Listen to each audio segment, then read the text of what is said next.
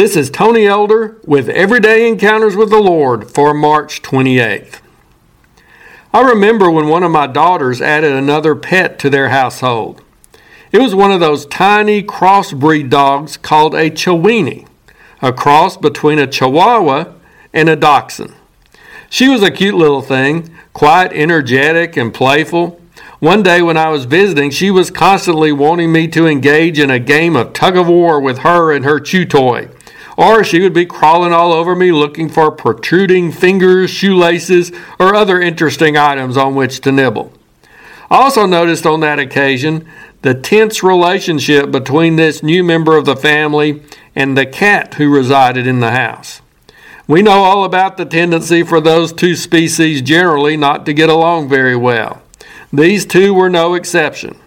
The cat wasn't hostile to the point of attacking this little canine it towered over in size, but it obviously considered it a pest to be avoided. Whenever the Chiweenie came up towards the cat to yap at it or try to grab its tail, the feline would back off and offer a clear hiss of warning. But one morning when my daughter opened the door to let the dog out of its crate where it stays the night, not only did the dog emerge, but so did the cat. Apparently, it had been snoozing unnoticed in the back of the crate when the dog was put in for the night, and they got locked in together. Now, the good news is they survived the ordeal. The only sign of conflict was a small spot on the dog's nose where the cat may have swatted at him at some point. I don't know if that nightmare experience traumatized either pet, or if it might have opened the door to a more cordial relationship between the two.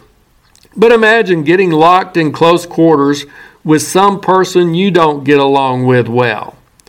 What if you got stuck in an elevator for several hours with that annoying person at work? Or what if, in one of those winter storms we sometimes experience, you'd gotten snowed in for several days with someone who considers you to be an enemy? Similar happenings have occurred where two conflicting individuals have been forced to spend time together, sometimes resulting in them almost driving each other crazy, and other times actually bettering that relationship. There are going to be people with whom we don't have a natural affinity. Due to personality differences or other issues, we might be like cats and dogs. However, Jesus told us to love our enemies, to bless those who curse us, to do good to those who hate us, and to pray for those who spitefully use us and persecute us.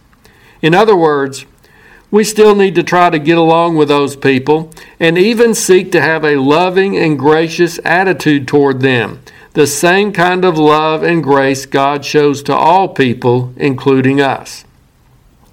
I don't think the answer is for Jesus to lock us up in a cage together. What is needed is a change in heart. And no, not just a change in the other person's heart, but a change in my heart. I need the Lord to fill me with more of His spirit of love and kindness. I need to realize how good God has been to me in spite of all my faults, sins, and annoyances to Him.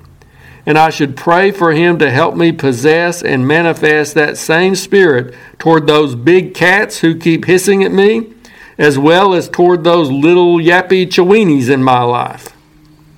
If you're interested, Everyday Encounters with the Lord is available in both book and ebook formats. And now I pray that you will encounter the Lord today in your own everyday experiences.